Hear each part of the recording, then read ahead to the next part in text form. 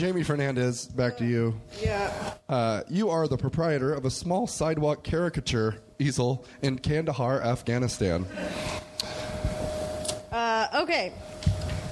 First of all, shitty is a relative term. Kandahar is actually the second largest city in Afghanistan, so it's not that shitty.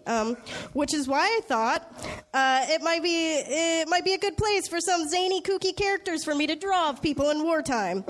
While it's usually tourists who purchase sidewalk characters for themselves, you'd be surprised at how many members of the Taliban will take a load off right in the middle of the war just so they could bring home a wacky drawing to their horribly inferior wives.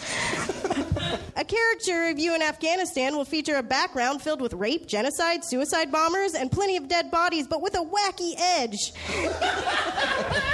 If you thought war couldn't be kooky, think again. Using only quality type O positive blood siphoned from the bodies of the Afghan militia, I can create exaggerated features that are both comical and fucking scary. This summer, don't let a lack of policing, government, and human rights keep you from purchasing a wacky wartime caricature reasonably priced at only 3 cents a square of chocolate and a brown baby with white features. That's all. Jamie Fernandez. That's all. Yeah.